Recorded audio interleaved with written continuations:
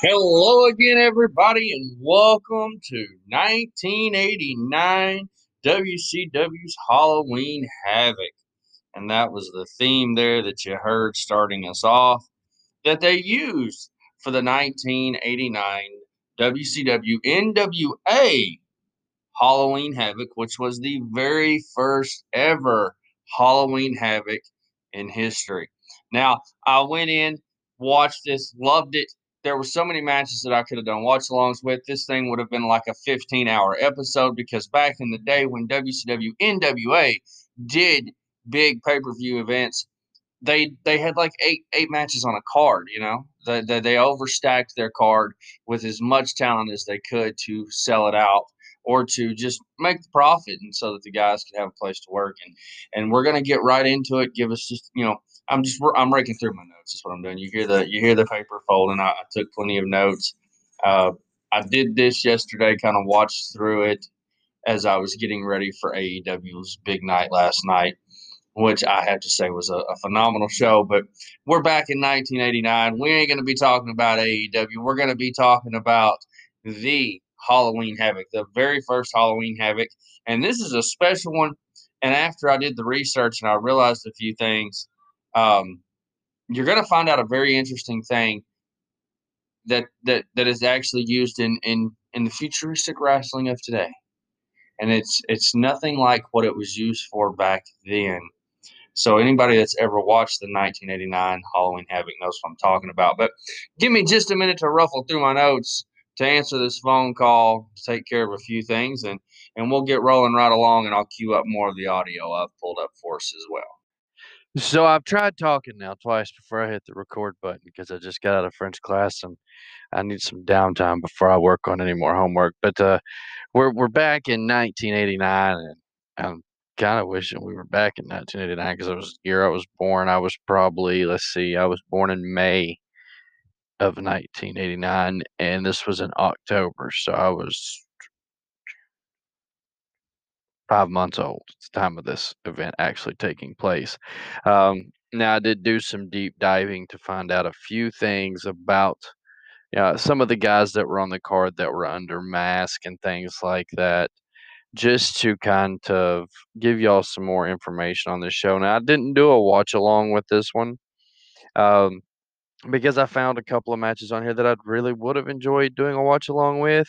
But by the time that I would have watched along with, let's see, one, two, three, four, five, 6 matches, this probably would have, I mean, there's six that I would have done a watch along with. There's a couple on there that I would have just not watched at all. Now, during the 1989 era of WCW, they were still kind of um, going under the NWA name. Now, George Scott had become booker or head booker somewhere during this time. Dusty Rhodes had resigned from the NWA in January of '89. In January of '89, George Scott became the head booker of the NWA. Now, in um, during all this, you know, process and propaganda and um, bullshit that was going on with the Booker issues and things like that. Um, Somewhere along the way, Ric Flair became head booker as well at some point in '89. I don't know. Jim Herd um, joined in. Yep, right here. It's executive vice president. Jim Herd joined in January of '89 as well. And I'm just kind of scrolling back through some of the historical documents I was able to pull up on some of their stuff. But Dusty Rhodes resigned from the NWA effective the 10th of January of 1989, and at that point, I believe, was when George Scott took over the book and kinda was in charge. Now, granted, I don't think George Scott became booker on the 19th. He became the head booker of NWA on the 19th of January of 1989. So, you have a lot of things going on here. There's a lot of, power plays and people changing positions and people resigning. I mean, the American Dream Dusty Rhodes left, and, that could have been for the best. It could have been for the worst for WCW at that time. But the American Dream, Dusty Rhodes did resign in 1989, and George Scott took the book. And I'm looking here to see what the rest of the documentation was because they have so much stuff on here. They had Clash of the Champions, and that was something that Dusty had came up with, but they continued the name on, which now WWE owns. That is just like Halloween Havoc coming up for NXT. They own the name to that as well. Um, Now, I was not able to find who actually came up with the name of Halloween Havoc. They don't have a record on that, which is weird, but I'm assuming it was probably a Dusty Rhodes name, or maybe it was a Ric Flair name. Who knows? Maybe Ric Flair came up with the name for this one. But just kind of skipping through here because they did do a lot of dealings with NWA tapings at this time, as well as they were working for Japan and working with Japan. They worked for, let's see, they did things with Fuji Japan. They did things with HAPW, and that may be the same people. But these guys were doing quite a bit. I mean, they were on the road pretty much all their lives for this company. I mean, this was crazy. They've got stuff on here that people probably have never seen on TV. But I went through and I found the exact documents that have the whole year, and that's how I was able to pull out and find out who some of these guys were. In '89, they had Abdullah the Butcher that left the company after the NWA insisted he cancel his Japan tour and work the April 2nd Clash of Champions. And a lot of times that would happen back in the day when a guy would get told, "Hey, I need you to cancel your booking somewhere else." If they were making more money somewhere else, 9 times out of 10, they didn't cancel the damn bookings. They just told the company, "Shove it up your ass. I'm going where I'm making money," which is good for them and bad for them as well. But I'm kind of speed demoning through this, so I'll uh I'll cut right to the chase. Like I said, I'm thumbing through my notes. Want to bring y'all the best quality I can since I didn't do a watch along, but y'all are more than welcome to go watch it and see what y'all think of the show. Um, as always, there's some good matches, bad matches. WCW NWA product. It was the very first ever Halloween Havoc. It was a huge event. I mean, seriously huge event. You've got your lead commentators on the job. Good old JR, Jim Ross, and Bob Caudle. The legendary Bob Caudle and JR sitting together, calling the action. One of their main interviewers backstage at this time was still Gordon Sully.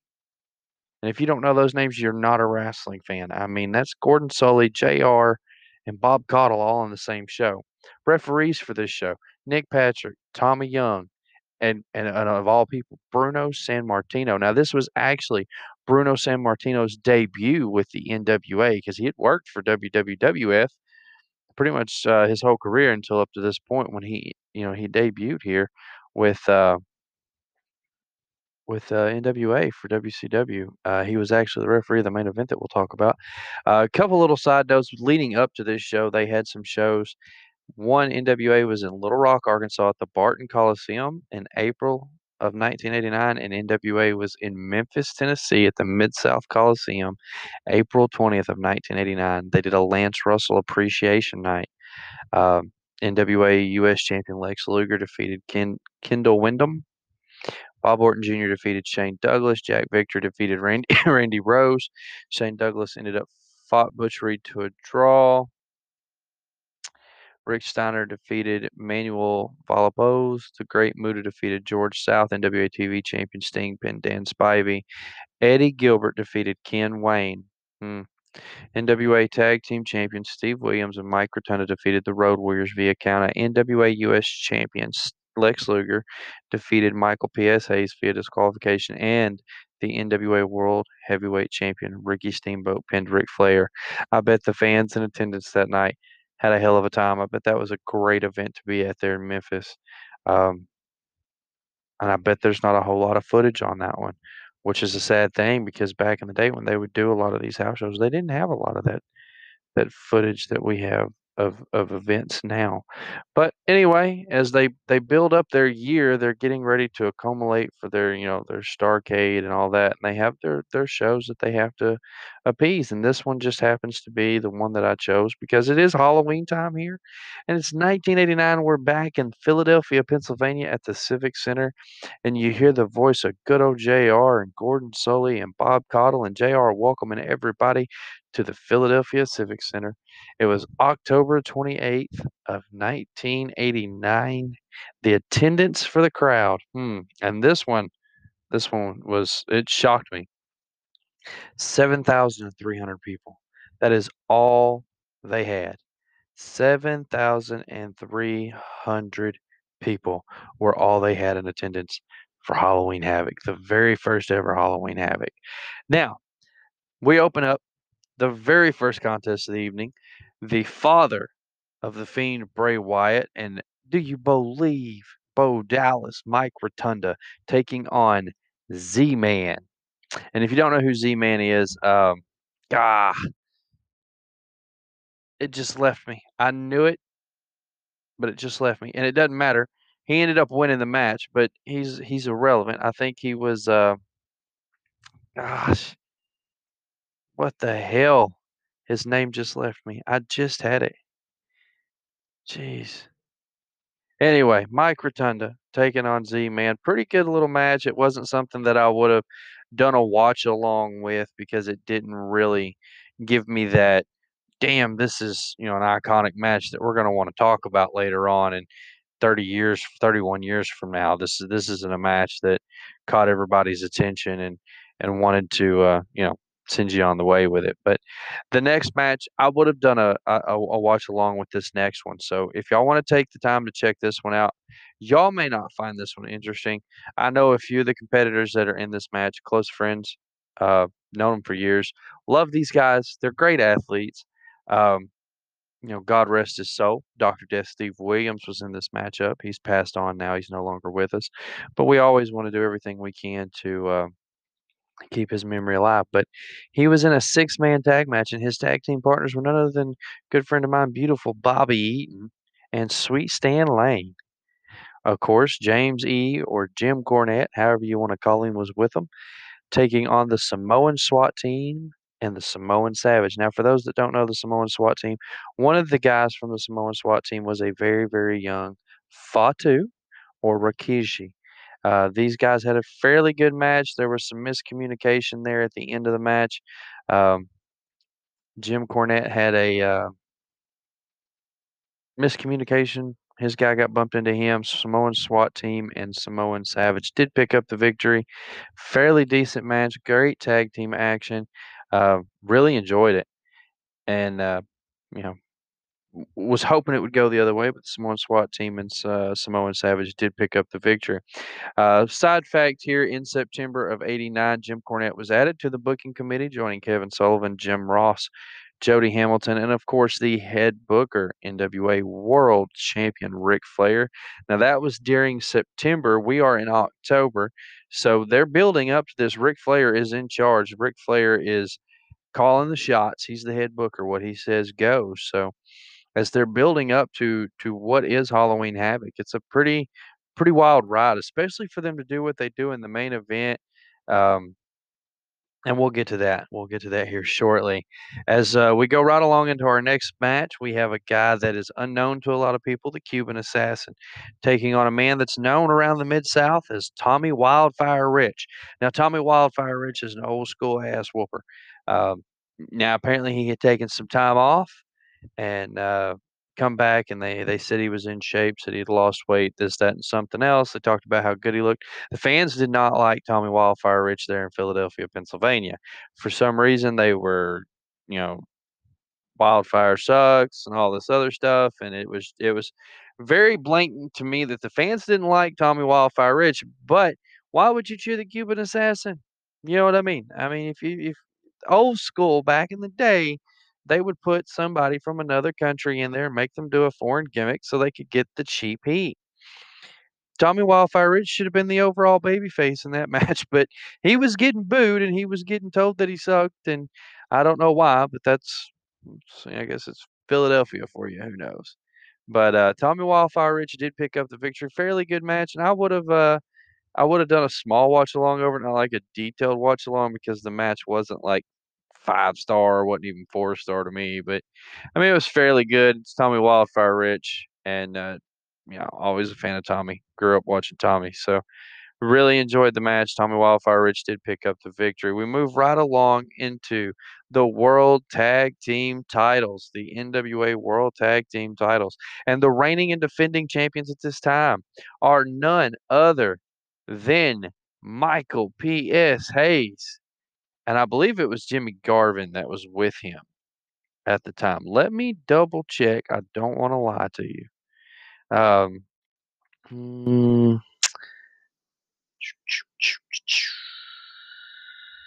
I have found what I'm looking for here. Yeah. The Cuban Assassin. Tommy Rich pinned the Cuban Assassin 8 minutes and 27 seconds into their match.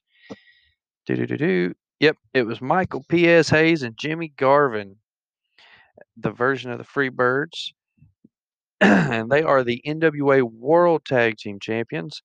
And they are taking on Shane Douglas and Johnny Ace with Jim Cornette, and known as the Dynamic Dudes. And apparently, this is somehow uh, Jim Cornette and the Dynamic Dudes had caused issues with Jim Cornette and Bobby and standing them earlier is what the announcers would lead you to believe. Blah blah blah. Anyway, at about 11 minutes and 30 seconds in, Garvin would pin Douglas after Haynes grabbed Ace's leg and swept him out from under him as the challengers attempted the wipeout springboard double back suplex, with Garvin landing on Douglas for the win. The challengers were heavily booed in the match, while the champions were heavily cheered, of course. Michael P.S. Hayes and Jimmy Garvin came out to Bad Street, Atlanta, GA. Anyway. We go right along into the next match, and that was one of them right there. The Dynamic Dudes, the Freebirds, had I had time and everything, and we had enough. If y'all had enough time to listen to me ramble on about each match, that would have been one I would have done a watch along with because I'm a huge Michael P.S. Hayes fan, especially from back in the Freebird day. And then we go right along into of course, there's interview segments and stuff. I'm cutting those out. I don't really care. I know they did an interview segment shortly after the first match with Bruno talking about the main event. We go right along into the Steiner Brothers versus Doom. Now, a lot of folks don't remember Doom. Doom was a tag team that was under masks, jacked up, muscular African American or black gentleman. One of these gentlemen was Ron Simmons, damn, and the other one was Butch Reed. And God rest her soul, they were accompanied to the ring by a woman. They defeated Rick and Scott Steiner at about 15 minutes and 32 seconds when Reed would pin Rick after Woman put a foreign object in Reed's mask and Reed had butted Steiner. Woman and Doom used Bob Seger's Her Strut as their entrance theme that night, which was an interesting thing that I just had to point out because, you know, yeah, the guys should have had their music, but the music, in my opinion, was for Woman. But anyway, it was a hell of a match. Love Ron Simmons. Love Butch Reed. Uh, didn't realize it was them at first. Had to look again and realize I was like, oh, that's Ron Simmons. I'm gonna look it up and make sure I'm right. But I was. That would have been one that I'd have watched over and done a watch along with. And so is the next one. The next one was a singles contest. Both men coming in their prime. It was for the NWA US Championship title. Lex Luger, the Lex Express, Lex Luger taking on the loose cannon flying Brian Pillman in a one-on-one match for the U.S. NWA U.S. Championship Heavyweight title. Now, granted, Lex Luger would pick up the victory at about 16 minutes into the match. Lex Luger beat Brian Pillman. He pinned Pillman with a hot shot after avoiding a missile drop kick prior to the bout. Pillman was escorted to the ring by several cheerleaders. This was Pillman's first TV loss. Uh, and then, of course, we go into our semi-main event of the evening, which is there's no belts on the line, but it's two humongous tag teams. You've got the Road Warriors with Paul Ellering taking on Psycho Sid Vicious and Dan Spivey, the Skyscrapers, with the Mac Daddy himself, Teddy Long at ringside with the Skyscrapers. Now, the Road Warriors would defeat these guys via disqualification about 12 minutes into the match when Long hit Ellering with Norman's giant key, then threw it to Spivey, who used it as a weapon. Moments later, as Sid Vicious and Spivey double-teamed Road Warrior Animal, Road Warrior Hawk hit Spivey with the clothesline off the top and cleared the ring with the key. And then we go to our main event, and this one is the one that I told you guys when we got to it, we were going to talk about it for a minute because this one here is something unheard of. So let me thumb back through my notes. We'll pull up everything we've got here, and we're going to dive into this one because I want to know what Ric Flair was thinking when he booked this shit.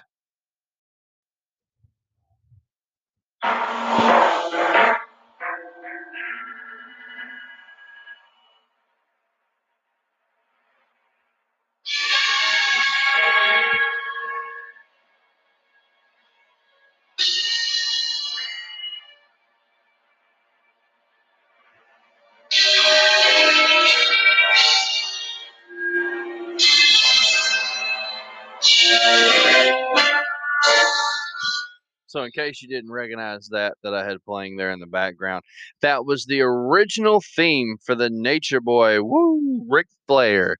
As he is in the main event, he is the reigning and defending NWA World Heavyweight Champion at this time. Now, I don't know what in the hell he was thinking when they booked this shit. They could have had a great match without having to do what they did. And I don't know if maybe they just thought they had to do something to make it look like they just really were pissed, or I don't know. I don't know. Sometimes I wonder why people do stupid shit, and this is one of those times because Ric Flair and the booking committee agreed to this match. The name of this match, ladies and gentlemen, you'll never believe it, Thunderdome. Yes, Thunderdome. Now, granted, WWE has their own version of the Thunderdome today, but this Thunderdome was, in my opinion, sadistic and a little bit ridiculous, and it was the ugliest thing I'd ever seen. It was, in my opinion, the original Hell in a Cell because you would think that, War Games would have been like Hell in a Cell and you'd have had room. No, the War Games wasn't that way. This was a cage with no door. Hell in a Cell at least has a door. This thing had no door. It was the ugliest, most bulkiest looking thing I had ever seen in my life. They said it had a roof, but when you got to look and you could see at the top of it that it was open, but there was no way for them to actually climb out. Apparently, it was electrified. I never actually seen anyone supposedly electrocuted, or if I did, I didn't realize that's what they were supposedly selling. But this thing was supposed to be electrified. So the way this worked was the NWA World Heavyweight Champion, the Nature Boy Ric Flair and Sting, who God knows they had some hellacious matches, teamed up together with Ole Anderson in their corner as their Terminator. Air quotes are being used right now. The Terminator. Now, the whole purpose of the Terminator is to throw in the towel. That's the only way this match could be stopped. Pinfall submissions, none of that mattered. That's why they had to have a special guest referee for this match. The special guest referee was none other than the living legend himself, Bruno Sammartino, and this was his NWA debut. And he was the only man they thought that could handle this job. They brought him in to referee this match between Nature Boy Ric Flair and Sting, taking on Terry Funk and the NWA TV champion, the Great Muta. With them in their corner was Gary Hart and the Dragon Master. Now, Gary Hart was their Terminator. Gary Hart had the white towel for them, and Ole Anderson had the white towel for the other team. The only way that anybody could win this match was their opponent had to throw the towel in for their team. Prior to the bout, a small fire started at the top of the cage late in the contest. You see all kinds of things throughout this. Now, I would have done a watch along with this one, but it took like probably about 24 minutes into this match, and I was like, "There's no way anybody's gonna, sit there for 24 minutes and watch this if they don't have to." And that's no disrespect to Ric Flair and them because they had a damn good match.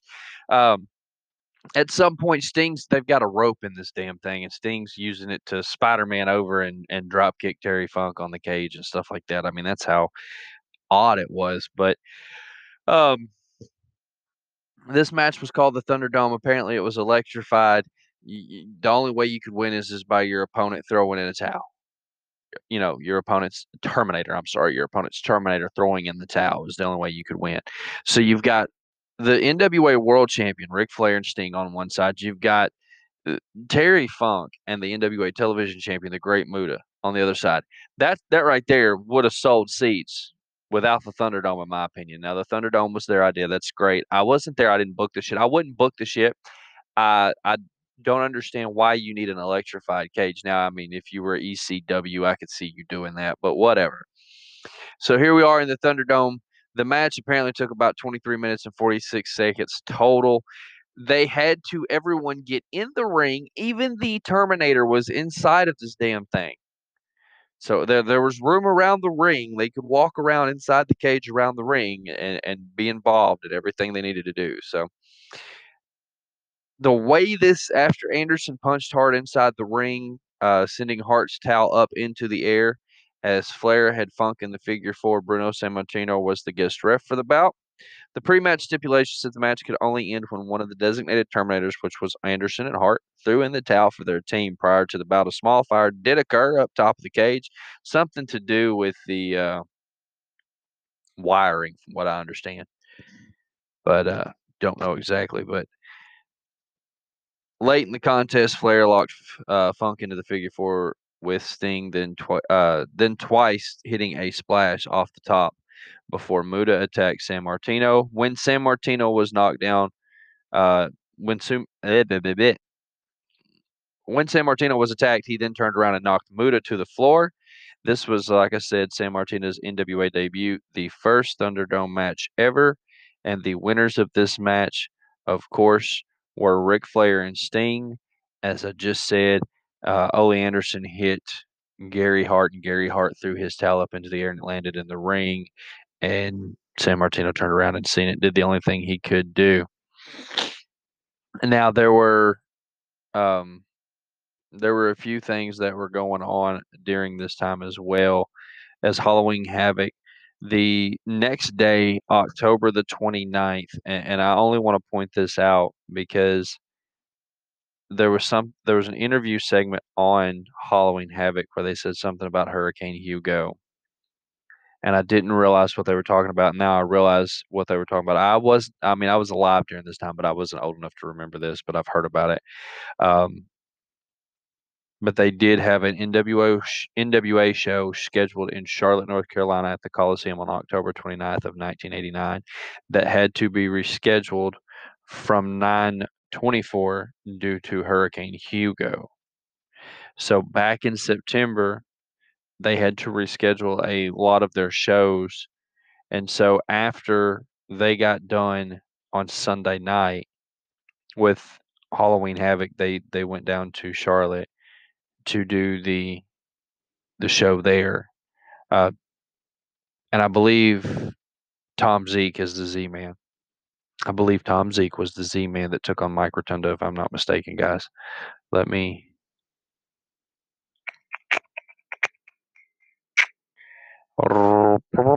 Yep, Tom Zeke. Sure was Tom Zeke, guys. I left my mind. I don't know what I was thinking. So anyway, featured announcers for commentary were, like I said, Jim Ross and Bob Caudle. Started with a backstage segment in which Gordon Sully previewed the interviews he would have during the night. Featured a backstage segment with a guy named Chris Cruz, who also did some interviews he would be doing during the show. The first interview that they did was with Bruno Sammartino regarding his upcoming referee role in the Thunderdome main event featuring Sully. And then Sully conducted an interview backstage with Terry Funk and Gary Hart regarding the Thunderdome. And then again, Gordon Sully would interview the NWA Tag Team Champions Michael Hayes and Jimmy Garvin regarding their title defense. Cruz would interview Rick and Scott Steiner about facing the debuting Doom. Sully then conducted a backstage interview with NWA US Champion Lex Luger about his upcoming match with Pillman. Cruz then conducted a backstage interview with Road Warriors and Paul Ellering about their upcoming match with Sid Vicious, Dan Spivey. Cruz also conducted an interview backstage with Sting and NWA World Champion Ric Flair and Ole Anderson about the upcoming Thunderdome cage.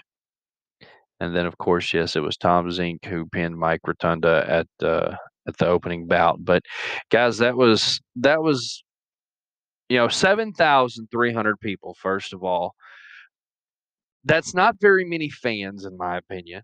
Not for an NWA WCW event, and not to do something as stupid as the Thunderdome. But now we know where the Thunderdome originated. It was the very original Thunderdome match, as well as it was the very first Halloween Havoc, which brought us many great Halloween Havocs after that. And I do believe there were some more Thunderdome matches after that. I haven't deep dived into that, but work in progress here. We're doing a little bit of time traveling at a time. Pardon the yawning, lack of sleep from homework, podcasting, and everything else. It wears and tears on an old man. And yeah, I called myself old. There's no denying it anymore. I'm just old. But I don't know what they were thinking when they booked the Thunderdome match, because in my opinion, no, it wasn't the best thing I'd ever seen. Maybe back in the day that maybe that was something good for them. I don't know. I don't know exactly what their thinking was on the whole thing. I don't know if I'm just out of the loop and don't understand why they would do that. But we'll be doing some more deep diving and doing some more Halloween Havocs, of course, as well as others. If you have any shows that you would like me to travel back in time to watch, please email us at ccwawrestling@yahoo.com or send us a message on the Facebook page. Guys, if you don't respond, I'll just keep going through and picking out different shows that, spike my interest and doing them that way. But if you want some input, you're more than welcome to have some input. We do take requests. If you have a specific show that you want us to cover, please get that to us, and we will definitely do that. Um, there's no reason to hold back, guys. We'll do your coverage over whatever you would like us to. But with that said, I'm fixing to get off here and get this one edited out and published up for you guys and ready to roll. I do have some things I need to go take care of. I had some things I had to take care of this morning, but pardon me. I had to have a lot to deal with, but I'm looking at some more Halloween Havoc to look at and different things like that, and just thinking about what else we could do to time travel and just some amazing athletes that we could feature on here that didn't get the credit they deserved um, back in the day or today. I mean, there's a lot of guys in WWE that aren't getting the credit they deserve, and I don't know, folks. If there's something out there that you want to listen to, um, go ahead, send it to me. We'll work on it. I do know there's a presidential debate tonight of 10:22 or some shit. So if y'all want to watch the presidential debate, go right ahead. I would rather go get drunk or fight an alligator at this point.